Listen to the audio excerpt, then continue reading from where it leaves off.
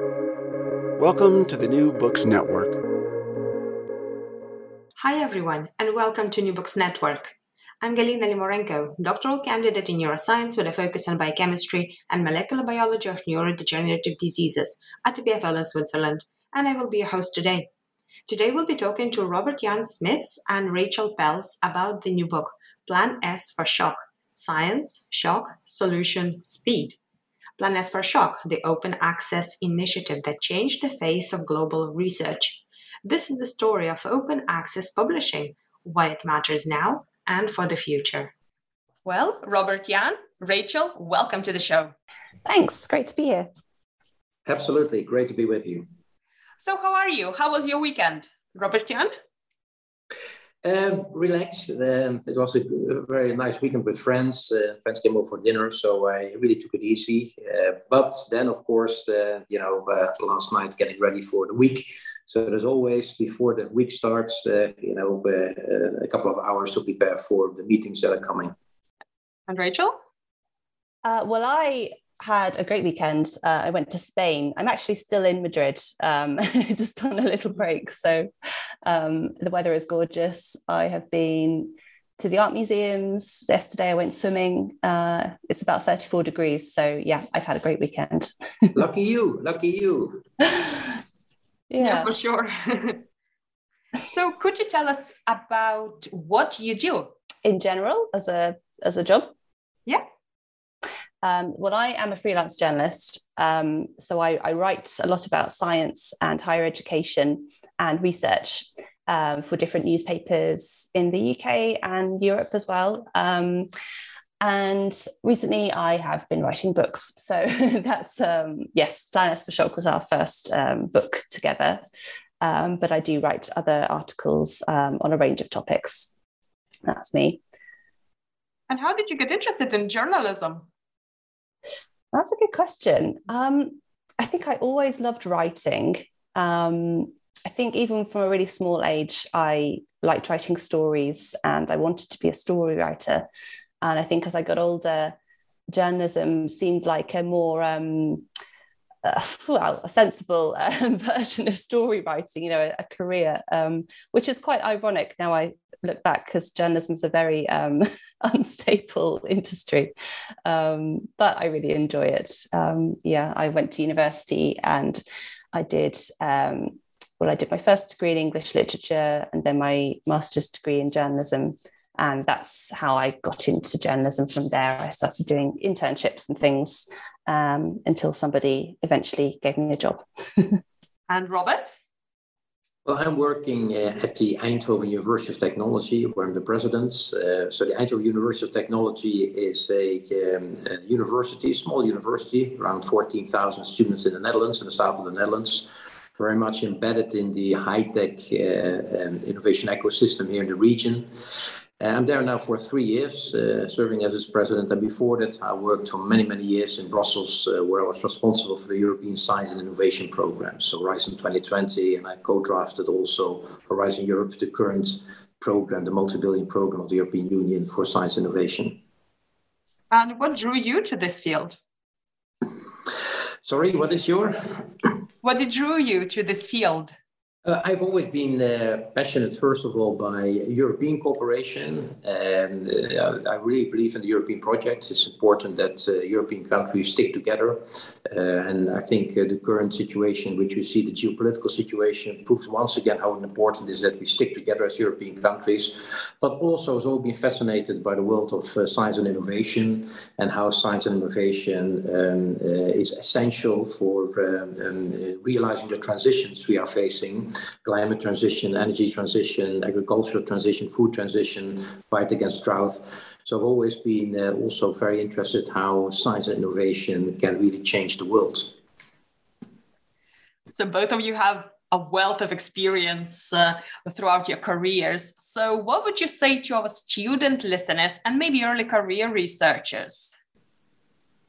Well, for any students, I suppose my area is journalism. If anybody wanted to get into journalism as a career, I would say, you have to, there's no sort of easy way in really, unless you know someone very important.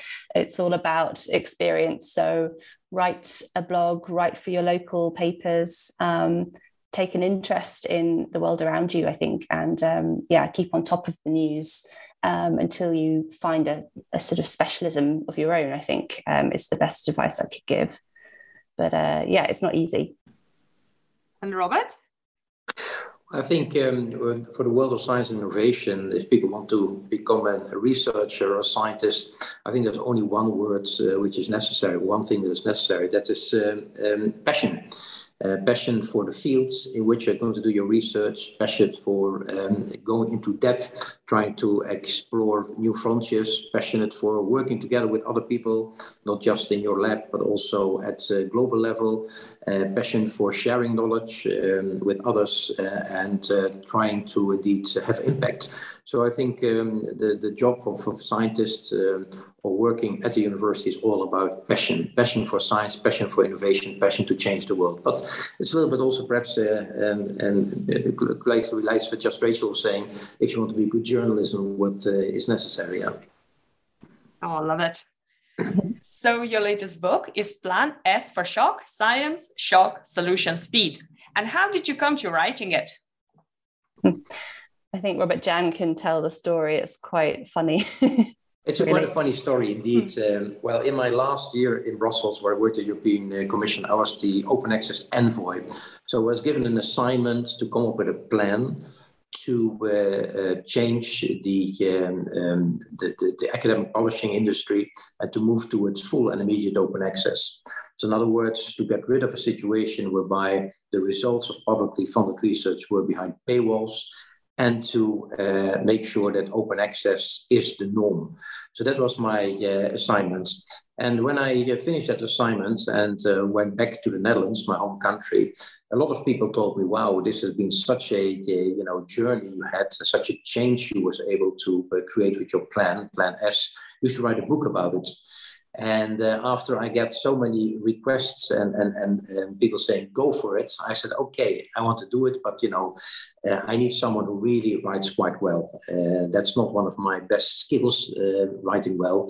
So then I said, who can I contact? And then I went to immediately to Rachael, because when I was developing the Plan S, she was working for Times Higher Education and covering a lot on open access. So I asked her the question, Rachael, would you be interested to do this project? And she said, well, what a coincidence, because I'm supposed to go to Mexico to have to work from there and to cover science policy in that part of the world. But now, due to Corona, I'm not able to go there. And you tell the rest of the story, Rachael. Well, yeah, I actually sort of turned him down at first because I said, no, I'm going traveling. I can't possibly have a book to write.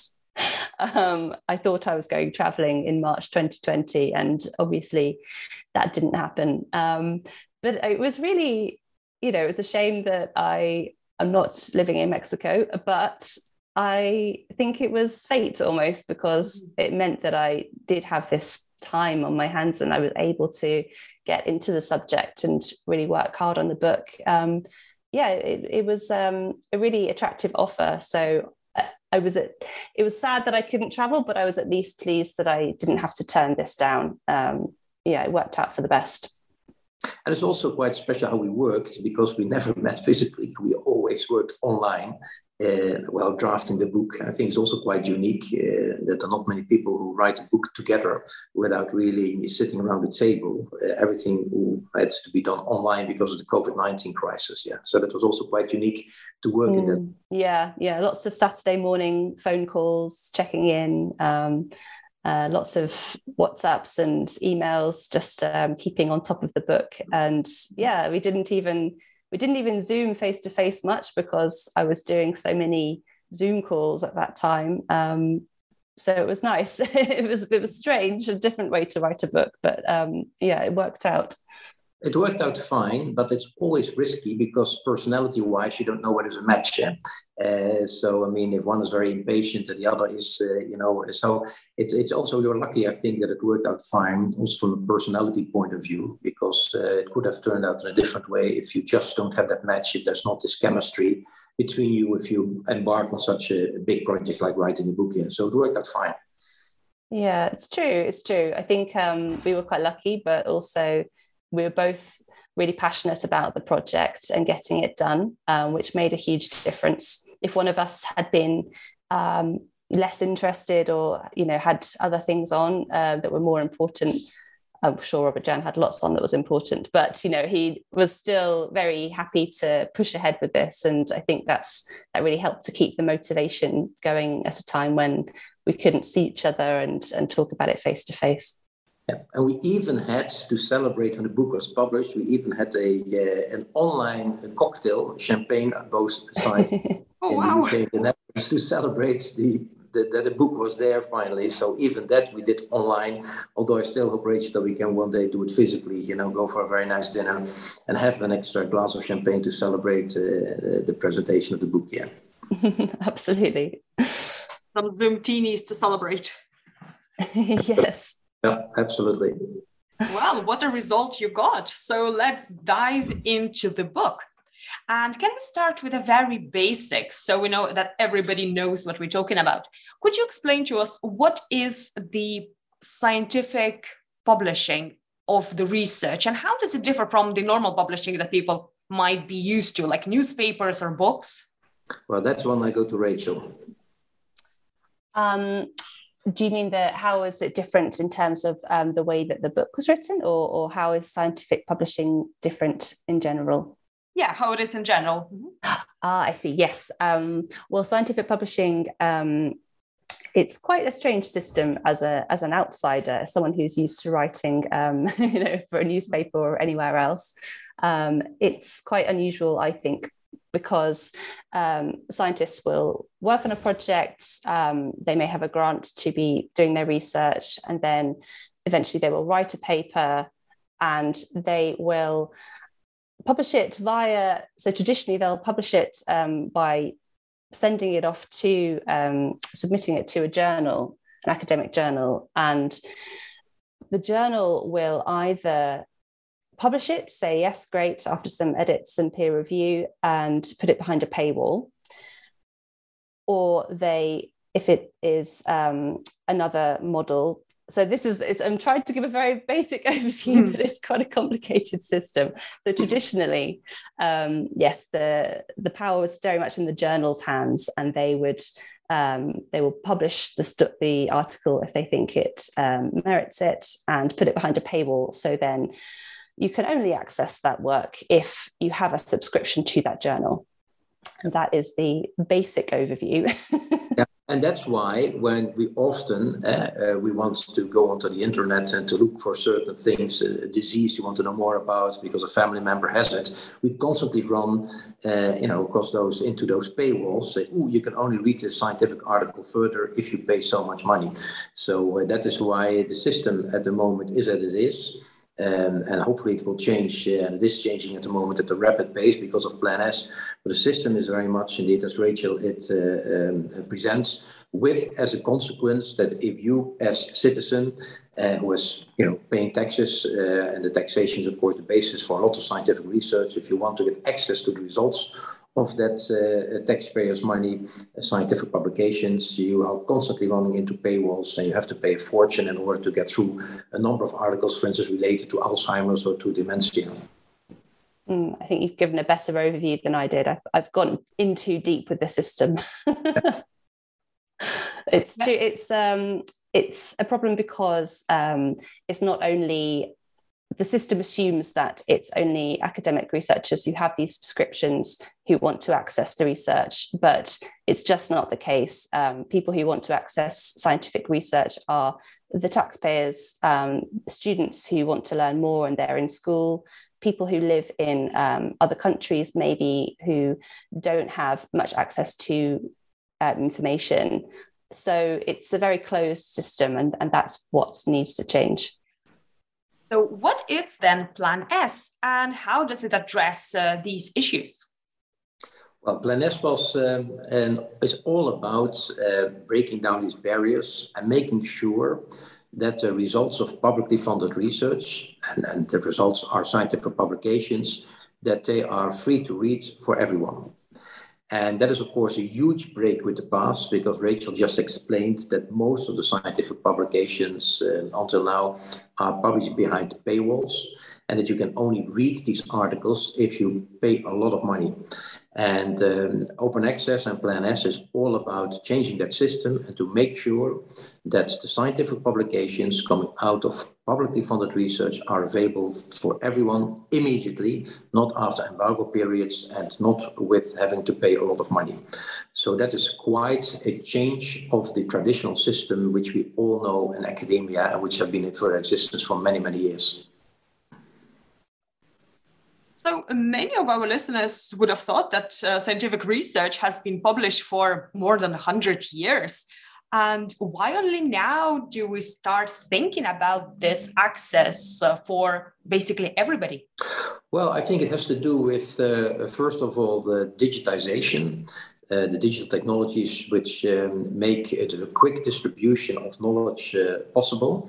And that was, of course, not 15, 20, 30 years ago. So digitization has really changed the film industry, the music industry. And everyone thought that also the academic publishing industry would change because of digitization. In other words, that we would go to a very quick dissemination of scientific knowledge. But that did not happen until Plan S was presented. And we can later on explain why it did not happen and why Plan S was necessary.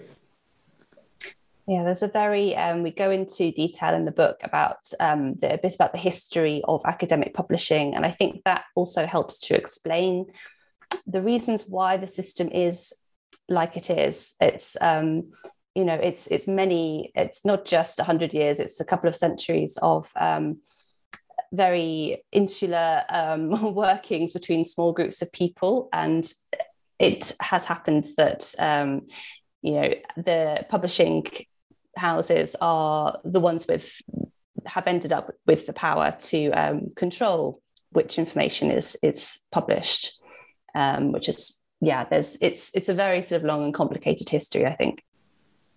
So who does Plan S involve in terms of stakeholders? Well, the idea was that if you want to change the system, and you need to really mobilize the funders of research. They are the ones who hold the key to the transition and to the change of the system. And for many, many years, these funders were not taking their responsibility or were not mobilized to push through the change. Because the politicians said, oh, we want to have open access. We want that the results of publicly funded research is immediately available and not behind paywalls. And then they said to the science community, and now you go for it and do it. And that was, of course, very difficult for the science community to realize, because they were so part of that traditional system, which Rachael explained just quite well, and that they could not change the system themselves, even if there were communities of scientists and movements of scientists who really have been pushing for open access. They did not have the leverage in order to change the system. So what we did when we started developing Plan S is to mobilize and to create a coalition of funders, funding agencies in the UK, in France, in Scandinavia, in the Netherlands, but also the Bill and Melinda Gates Foundation, the Wellcome Trust in the UK, to join forces and to make it clear that if you get a grant from any of these science funders, you as scientists receiving that grant can only publish in open access and no longer behind paywalls and no longer with embargo periods. So it was the idea of creating a coalition of funders who set the rules of the game, the rules of the new game, whereby it was very clear, if you get a grant, you cannot publish behind the paywall, you have to publish open access. So can you call the Plan S like a reform in publishing? I would even call it a revolution of publishing, a revolution, a game changer of a model which has been existing for many, many years, where scientific publications were hidden behind paywalls for the happy few who could afford it. And we're locking out a lot of people from getting access to knowledge, developing countries, but also, of course, the layman, the persons who go on the internet to look into certain things, to look for certain things. So I would call it even a revolution of a system, or an accelerated of a transition, which should have happened years ago because of the digital technologies which allow, of course, information to be disseminated so quickly. I would agree. I think it's also a reaction against the injustice of a system which is controlled by pretty much 5 very, very large publishing houses. The latest of stats that I've seen, they're worth collectively $19 billion. So that kind of gives you a sense of the scale of these publishers that are controlling the publication of research. And I think it's fair to say that researchers are just a bit fed up with that now, and ready to shift the system to a much more fairer way of working. But it was, of course, the funders who had to take a responsibility. And creating this network of funders was not that easy, because not a single country, not a single funding agency said, well, we're going to do it all by ourselves. Because if, suppose that the UK would make everything open access, then of course, and the rest of the world not, then of course the UK scientists will be at a disadvantage, and also the UK taxpayer. So you had to really create a network of funding agencies, a real coalition from different countries, in order to change the system and to flip the system. And that was, I think, the biggest challenge we were facing when we were developing Plan S, is to create a network, a coalition of funding agencies strong enough to make the change. And researchers were generally in favor of this reform? Well, they were quite mixed. There were, as I mentioned earlier on, a group of scientists who really are passionate about open access and really were pushing for open access, and they formed, of course, the core of the open access movement for the last 30 years. So there's a small group which are really passionate about it, but there's also a big group which is quite comfortable with the ways things have been working. And the main reason is not only that the system for them was relatively straightforward. They wrote an article, they sent it over to the commercial publisher for a journal, and they took care of everything, the formatting, the peer review, and it was published. So these individual scientists, they did not see the costs, because the cost did not go to them. They went to the academic library of their university, which has to pay a fortune for all the subscriptions. But there was another element which makes them feel very comfortable, certainly for the successful ones whose articles got published, and that was the so-called journal impact factor. And that as long as you published in these so-called high-impact journals, these prestigious journals of Wiley and Elsevier and all the others, then you would be very well seen in the international rankings of scientists, and your career would be made. So a lot of the scientists did not want to get out of that system, because their whole reputation was linked not so much to what they published, but to where they publish. And that was, of course, why quite a number of them were opposing Plan S and opposing the system, because this would, of course, have consequences for their reputation, as they would call it. Mm-hmm. Yeah, and I think it's interesting as well. The more that I looked into this big question of why hasn't open access fully succeeded yet, it seems clear that there is a lot of discrepancy between different subject areas. So it's no secret that in chemistry, for example, traditionally, researchers who are chemists are less inclined towards open access. I think for cultural reasons, almost, it's just not common within their circles. On the other hand, people who publish work about physics have been publishing their work online for free for years already. So it's interesting. There's little different sort of areas of academia with slightly different cultures and approaches. So that's quite difficult to tackle, as I'm sure Robert Jan has found. So how have the pandemic sort of bring this publishing into the forefront of our sciences, and especially in the mind of our community? Well, when COVID-19 started, of course, the big challenge for our society as a whole was to come up with a vaccine or to come up with medication. And that's why the scientific community was really encouraged to do research and to come up with solutions. And there, what you saw immediately is that all the information, all the knowledge that was generated, all the publications were immediately shared in an open access way.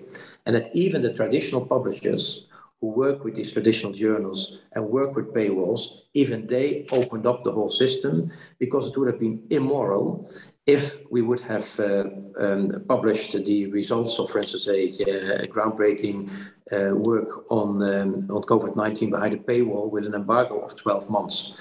So open access became actually the rule during COVID-19 to find quickly a vaccine and a solution. And we know that one of the reasons why we were able to develop vaccines so quickly was exactly because we were sharing information on a daily basis between scientists, and we did not hide things behind paywalls. So from that point of view, COVID-19 was a game changer as well. And my point now is, let's now make this the new normal, not just for COVID-19, but also for the agricultural transition, for droughts, for floodings, for research on climate change, for the energy transition. So let's make open access, the sharing of knowledge, the new normal, because COVID-19 has shown the power of sharing information, the power of open access. And let's now not go back to an old system where we lock things behind paywalls for the happy fews. And during the pandemic, also another concept sort of got in front of our eyes, which is the preprints. So Rachael, maybe could you introduce what are preprints and even what they are not? Well, preprints are effectively when a researcher or a research group have finished writing up their findings into an article, they can publish it online on an online platform. It might be their own university's platform or another independent one. And the idea is that it's not been peer reviewed. It's not a complete perfect work, if you like, not always anyway, but they want to get the information out there quickly. So it goes online, and that is a preprint paper, essentially. And it's effective because it means that I think, so one of the arguments in the past against publishing work open access was this idea of, well, you need to somehow copyright the work and make it official. But actually, preprints are really interesting because once you have published your work online, there is there's a date stamp, there's a marker, and that in itself is a kind of form of copyright. You are sort of showing the world, I'm the first person to discover this, X, Y, Z. And from there, sometimes people will then send it on to another journal, which the journal may peer review it. It may get published in that journal as well. But yeah, a preprint is like a first version of the manuscript, if you like. And it's interesting what Rachael said earlier on, is that there are certain communities like physics in which sharing preprints and doing preprints is quite normal, where there are other communities, scientific communities or disciplines where this is not normal. And when we presented Plan S, there arose a huge debate between these different disciplines and say, why can't you not work like the community of physics, who are already used to sharing preprints and for working together by sharing information early stage. So Plan S also led to an interesting debate between different science communities on, for instance, a topic like preprints. So one might think, why don't researchers just shift to preprints and just publish it like this? Because of the general impact factor, I believe. It's this idea of prestige, and it's still prolific in universities everywhere, really. The idea that if you get a piece of work published in a highly ranking or very elite journal, then you are somehow a better scientist, which we all know is not true. But it's very hard for people to shift away from that idea that in order to be recognized, you have to have that stamp of approval from some of the big names in academia and publishing.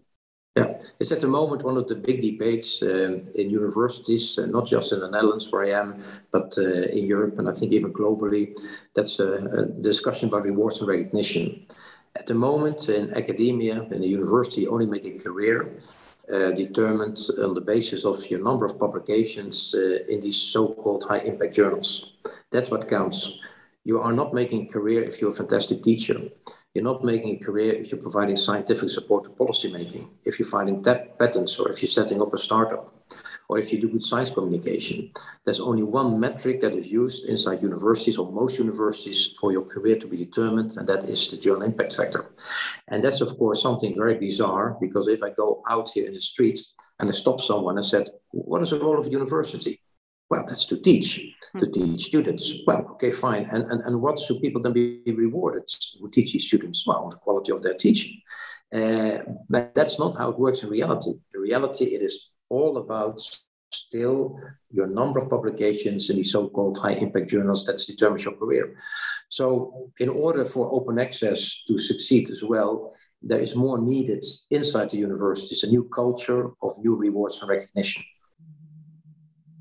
Fascinating that this publishing is so intertwined with all of these different factors. So do you think it also requires sort of revolution and reform about in how we think about research and rating research? Absolutely, and that was one of the fascinating debates I had when I presented Plan S with certain scientists who were against Plan S. They said one thing, and I never forget that. I was in a debate which I had on the television. They said, well, with Plan S, you will kill international cooperation because, we can't work any more than as Europeans with Chinese and Indian researchers because we cannot publish behind paywalls in the high-impact journals. That will not be allowed, and because we can't publish them together, because the Indians and Chinese want to publish in these prestigious journals, therefore scientific cooperation globally will completely, stop. And I said, I'm very surprised by that. I always thought that scientists work together at global level to extend the frontiers of knowledge or to find solutions for some of the grand societal challenges we're facing. If you now tell me that scientists are not working together anymore at global level if they can't publish behind paywalls, then we need to have a serious debate about the role of science in our society. Because I would think it's a very pathetic thing that's going on then. I think it is really interesting, and it is only in the last few years that there does seem to be a complete shift in attitudes, and I think it is generational as well. New generations of researchers especially are much more, they don't necessarily approach their research in this individualistic way. It's seen, there is a recognition that the point of research is to share findings, to share discoveries about the world we live in, and that's a team effort. Whereas I think years ago, and that dating back to the very, very early days of academia, it was much more of an egotistical thing. Maybe the lone researcher working in his lab and discovering big things in secret. That's very much outdated now. Oh, yeah, for sure. Especially younger generation, we really regard research as a sort of community service, and just like you say. Yeah, so it's a new, indeed, and that's why also we hope that open access, not only just because of Plan S, not only because of digital technologies, but also the younger generation, which is more, how should I say, into sharing, into having a contribution to society, work on sustainability to make our planet better. We hope that will altogether lead to indeed a complete change into a new world in which knowledge, which is generated by the public purse, is no longer behind paywalls with long embargo periods, but just shared as we have done it during the COVID-19 crisis here.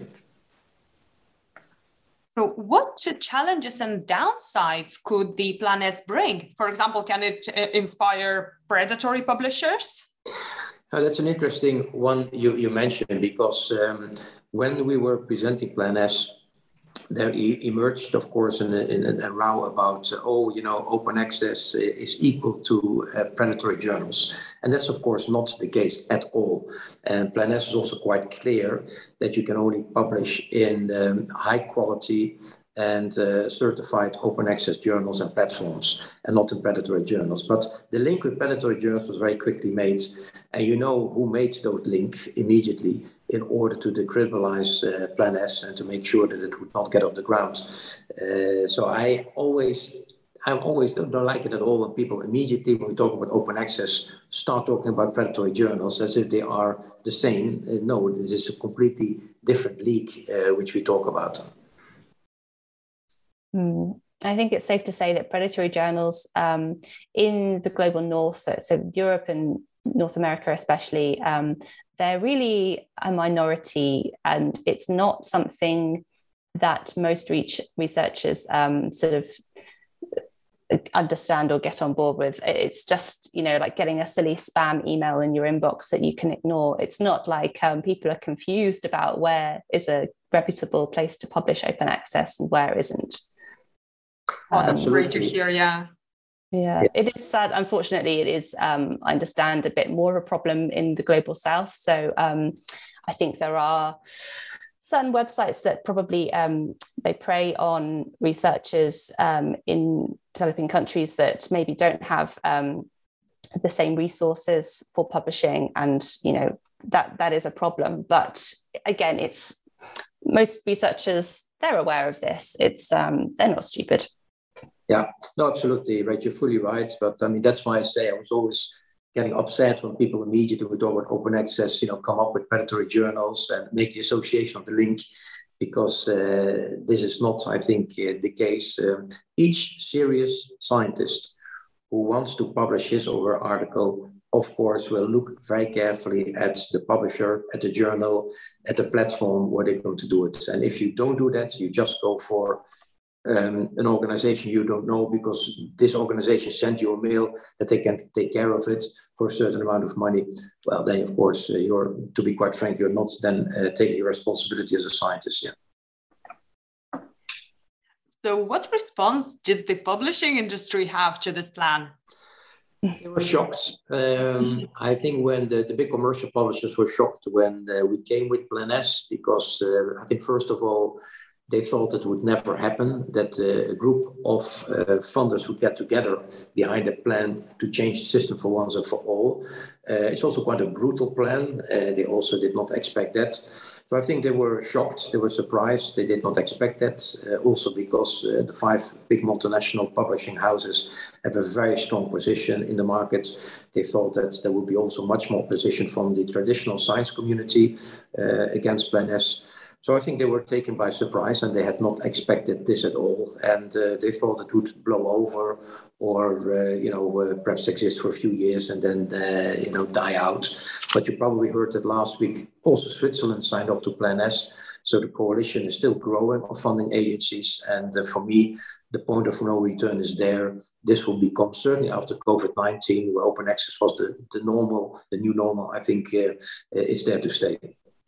Yeah, it was certainly interesting. I for the book, I interviewed more than 60 people sort of working at funding agencies and in academia about their attitudes towards those larger publishers. And it's fair to say there's quite a lot of animosity. People don't feel very warmly towards the likes of Elsevier because they, these are not my words, they're other people's words. They are seen as these sort of big bullies in the industry with a lot of money and a lot of power. But what's interesting, and I think kind of proves how powerful Plan S really was as a concept, is these big agencies like Elsevier, their reaction, they didn't just ignore it. They were very much... they were very much, I think, trying to put Robert Jan off sometimes, or put other researchers off this idea of open access, making all sorts of business arguments. And that, to me, suggests they realised that it is a threat to their business model, essentially. So you can understand why these companies were maybe a bit scared, because they've worked in one particular way for decades. And here comes an idea that's possibly going to change their business model, maybe impact their profits.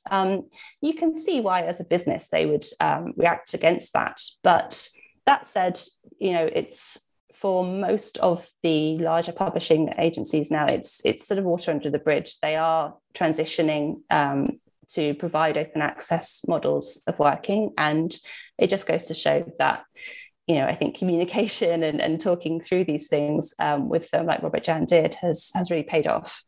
Yeah, and that's why it's important, Rachel, we keep it on the agenda. We keep on talking about it and in podcasts, on television, radio, that we don't go back to the old system because you put it out quite clearly, Rachel, this is an extremely profitable market, the old way of publishing behind paywalls.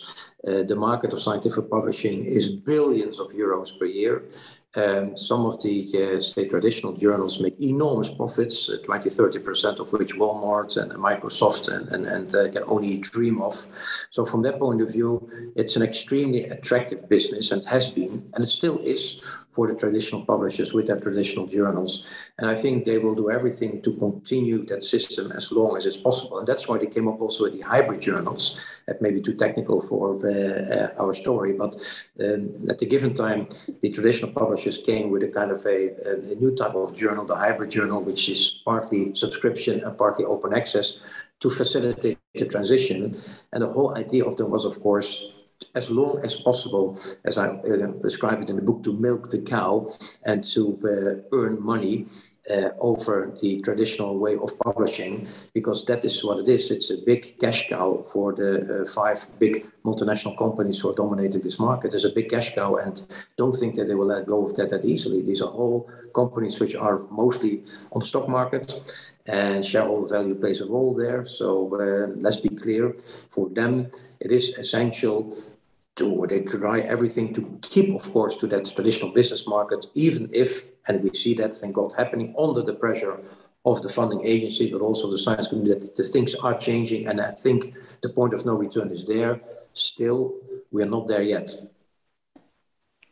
So how widely adopted is Plan S now, today? Is it 28 countries? Yeah, absolutely, 28 countries. I think if you look at Europe, it's very, very well covered. China and India have also made it quite clear that they will not actually continue with its traditional way of scientific publishing. They also want to go open access. We have the Bill and Melinda Gates Foundation, United States. We see in California, the university system there, embracing open access, very much embracing the principles of Plan S. So I think it's in Europe, mostly, say, 80%. I think at global level, perhaps much less. But we still are not there yet. And we need to keep it on the agenda. We need to keep on talking about it. We need to get more funding agencies that explicitly sign up to Plan S to complete the journey and to have one day full and immediate open access. And Rachel, you said you talked to so many different stakeholders in the field. And what do they see for the future? How do you see we move from now on? Yeah, it's an interesting question. I think everybody's got their own ideas and opinions about that. It was interesting talking to some stakeholders, very knowledgeable people in publishing, who think that actually the whole system will completely change in the next few years. Some people think that journals, as we know them, won't exist. You know, it'll be preprints only, and then maybe the journals kind of give this online stamp of approval, like Trustpilot almost, or one of those kind of systems. But other people make the argument, and I think this is true, that journals are not just about they're not just about a piece of paper or you know, a digital sort of stamp of approval. They also represent communities, and especially with the smaller sort of learned societies and different subject areas, university journals, they represent a community of people, like-minded people who sort of appreciate that network. So I don't think we will lose the concept of publishing in a journal completely. I think it's just going to be a case of everybody becoming hopefully more open-minded and more flexible in the way that they go about research and publishing. And Robert Jan, do you think that even if the Plan S is not widely adopted, say, and we'll have to sort of evolve somehow, it has laid the groundwork for the similar initiatives to really take place. Yes, I think so. Again, as I mentioned, the point of no return is there. And whether the scientific publishing open access will be in the gold form or the green form or the diamond form, that is, I think, not important. The most important thing is that we will continue the journey to its full and immediate open access. And again, everyone needs to remain committed to that. The journey is on its way, but we're not there yet. I think it's important to say as well that, and Robert Jan does sort of point this out in the book, that obviously it's great to sort of be coordinated, and we want lots of different countries to sign up to Plan S so that they can work together on this cause. But there are also other areas in the world, like Latin America is really interesting because they have been publishing effectively open access for decades already as a default. They just have quite a different funding system. And so even countries where they maybe haven't signed up to Plan S, they are more often than not very much behind Plan S's motives and supportive of that cause. So I think even if we don't get all 200 and however many countries in the world signed up to Plan S, as long as everybody is still behind the same causes and is fighting for the same openness, it's still a success. Yeah, and of course, what I've mentioned earlier on as well, there is a change necessary in the rewards and recognition system of most universities in the world. And that will also help, of course, the transition to open access, and to get rid of this obsession with the journal impact factor, and also reward people for the other important roles of university: teaching, knowledge generation, knowledge transition, patents filing, startups, scientific support to policymaking. We need to, of course, change more than ever before the academic culture with regards to rewards and recognition. That will also help then, of course, open access to further develop. Maybe we can transition to rainbow publishing. Well, that would be an interesting one, yeah. So what discoveries in your research, in your journey to writing your book, Plan S for Shock, surprised you the most? Robert? Well, I come across people who were extremely against it because they say, don't spread knowledge through open access in my fields, the medical fields, because this will only confuse people. They start then looking into all kinds of scientific articles, and they're laymen, they don't understand that, and they start to play doctor, and this is dangerous for my profession. So in other words, keep the layman away from knowledge. This is something which I find extremely bizarre, that in this age where information, and that's the strength of our age, of the period in which we're living, information is available to everyone, that people still want to confine access to information to the happy few, in this case the medical profession. That's something which shocked me. I was very happily surprised by the hundreds of mails I received from individual scientists, notably from countries like India, South Africa, Angola, China, saying, we are so happy with Plan S because at the moment our universities in which we are doing our research don't have money at all for all these scientific journals, traditional journals, to pay for the subscriptions. And hopefully one day we can have access to all the journals which we definitely need for our own research, but we can't afford.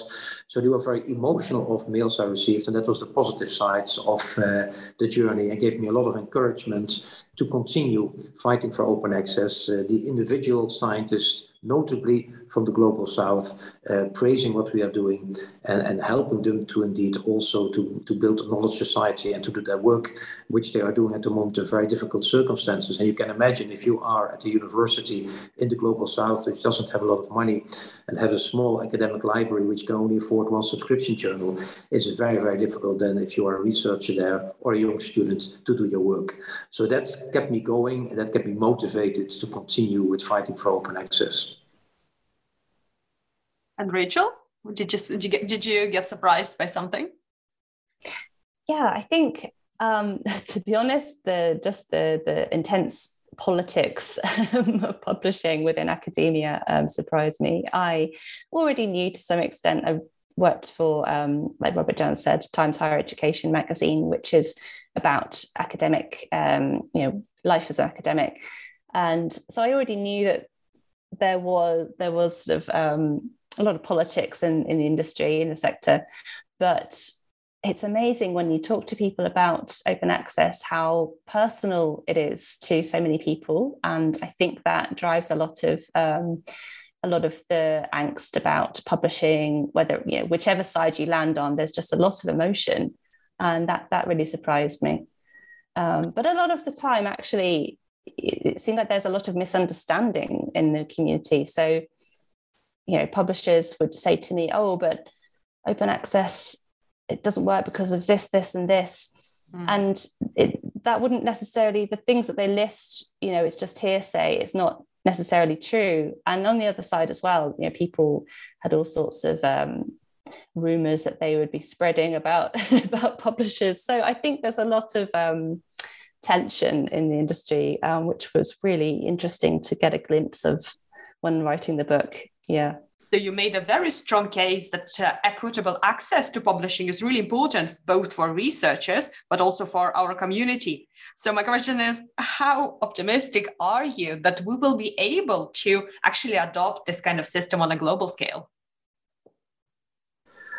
That's a good question. In Europe, as I said, I'm there. We are there, and the United States more and more. We are there.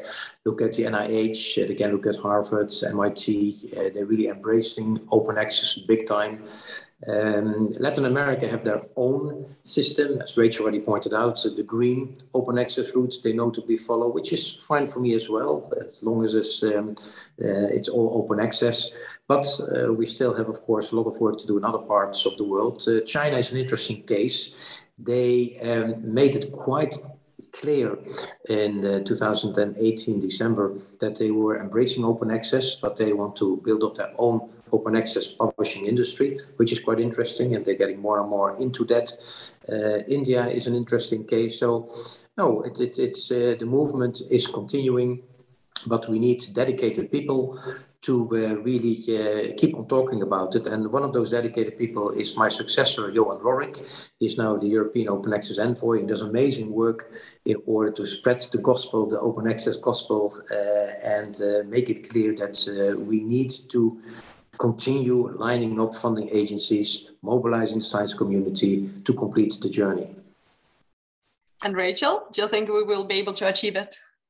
Yeah, I do actually. And I am a lot more optimistic now than when I started out researching for this book, actually. I think even in the last 5 or 6, 7 years that I've been writing about academia in my work, in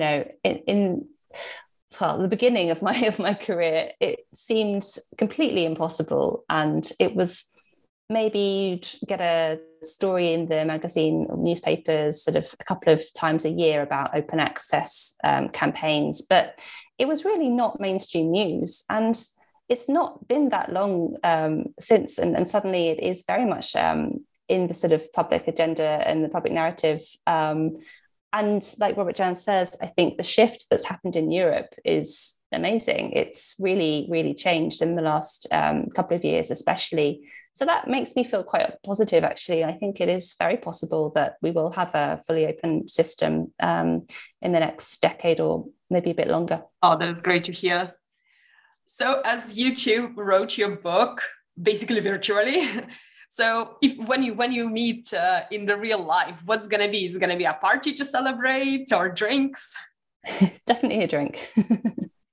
Absolutely. Yeah, definitely a drink, a nice dinner to celebrate. And perhaps, but I have to really, see how I can convince Rachel to think about an update of the book in perhaps a year's time. because there have been so many new developments at the moment. I mentioned Switzerland signing up to Plan S, Portugal. We still mention Portugal, by the way, in the book. Other countries are coming in, funding agencies. There are complete new developments on platforms for open access, which we could have covered and should cover in the book. So I think during this nice dinner and drink, I hope I can seduce Rachael to think about perhaps a second edition of the book in a year's time. Well, if that happens, I'm very open to the idea of a second book. I think we need to be even braver. There is so much happening in academia and so much gossip as well that we couldn't possibly publish. But I think, we've given people a little taste of what the world of academia is like in publishing. And there's plenty more to say. I'll just put it that way. Oh, I'm really looking forward to that. Well, this has been a truly fascinating and really insightful discussion into this complex topic. So could you tell us, what are you working on now, Robert? Well, at the university here in Eindhoven, we are working a lot at the moment on the new system of rewards and recognition. So in a way, I'm still dealing with open access, but then, of course, trying to indeed embed open access in the culture of the university by also making clear and making sure that we work to its new rewards and recognition system. So that's at the moment one of the things I'm doing at the university, besides 20,000 other things, because Eindhoven University of Technology is in the heart, as I mentioned, of a high-tech system here in Eindhoven, which is booming. So we are expanding our activities, we are growing the number of students. So we have a lot of challenges, but changing the academic culture and try to move towards a new system of rewards recognition is very high on my agenda. And in that way, I'm also still, of course, contributing to the open access movement. And Rachael, what is next for you? Well, I've actually written a second book, which I can very much not recommend writing 2 books during a pandemic. It's quite stressful. But once I finished with Plan S for Shock, I was asked to write another book about genomics. So DNA sequencing and research into what the human genome can tell us. That's out on the 23rd of June. So I've been doing a lot of work for that. And I think, to be honest, after that's out, I'm just going to have a holiday, another holiday. Good for you. Sounds amazing. And what would be the best way for our listeners to find more information about your work and also your book? Well, for me, I'm on Twitter. My name's Rachael Pells, and you can find me on Twitter. You can also, if anyone wants to get in touch, my email address is just rachelpellsjourno, so JOURNO @gmail.com. And of course, the book is published in open access, so with Ubiquity Press. So everyone who is interested to read the book, goes to the website and downloads the book. It's all on open access and available. Yeah, that's a really important thing to say. I can't believe I put myself first. Well, thank you so much to both of you for joining me today. Okay, thank you very much. Great pleasure to be with you. Thanks a lot. Yeah, thanks for the interesting questions. It's been really fun.